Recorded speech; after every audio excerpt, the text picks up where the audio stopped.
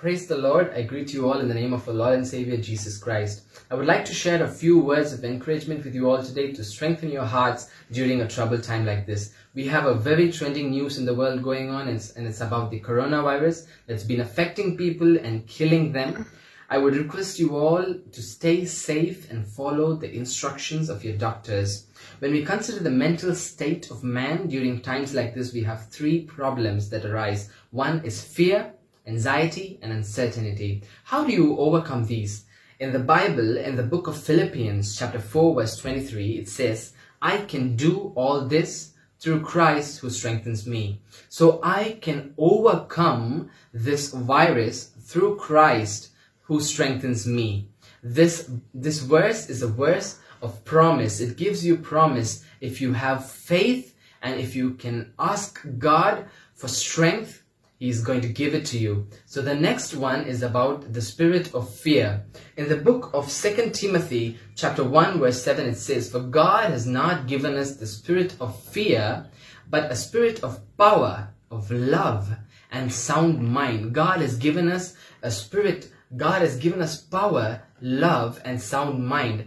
He has given us sound mind so that we can use it for finding a solution for problems like these. The next one is in the book of Deuteronomy chapter 31 verse 8. The Lord says, The Lord will never leave you nor forsake you.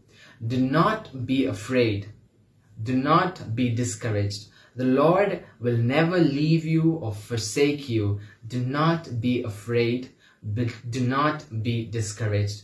And the next verse we have in the book of Isaiah chapter 43 verse 1. It says, Do not fear, for I have redeemed you. The Lord says to his people, Do not fear, for I have redeemed you and called you by your name. You are mine. The Lord looks at us today and says that we are His. He has called us by His name and we are His. It is time that we thank God for everything that He's given us. He's given us good shelter. He has given us a good family. He's given us a good health. He's protected us. He has guided us and He's kept us in His mighty presence all our days. In the book of 1 Corinthians, it says, Thanks be to God. He gives us victory through our Lord Jesus Christ. Let's thank the Lord for everything. Let's pray for ourselves to the Lord Jesus. Let's pray for our families. Let's pray for our health. Let's exercise our faith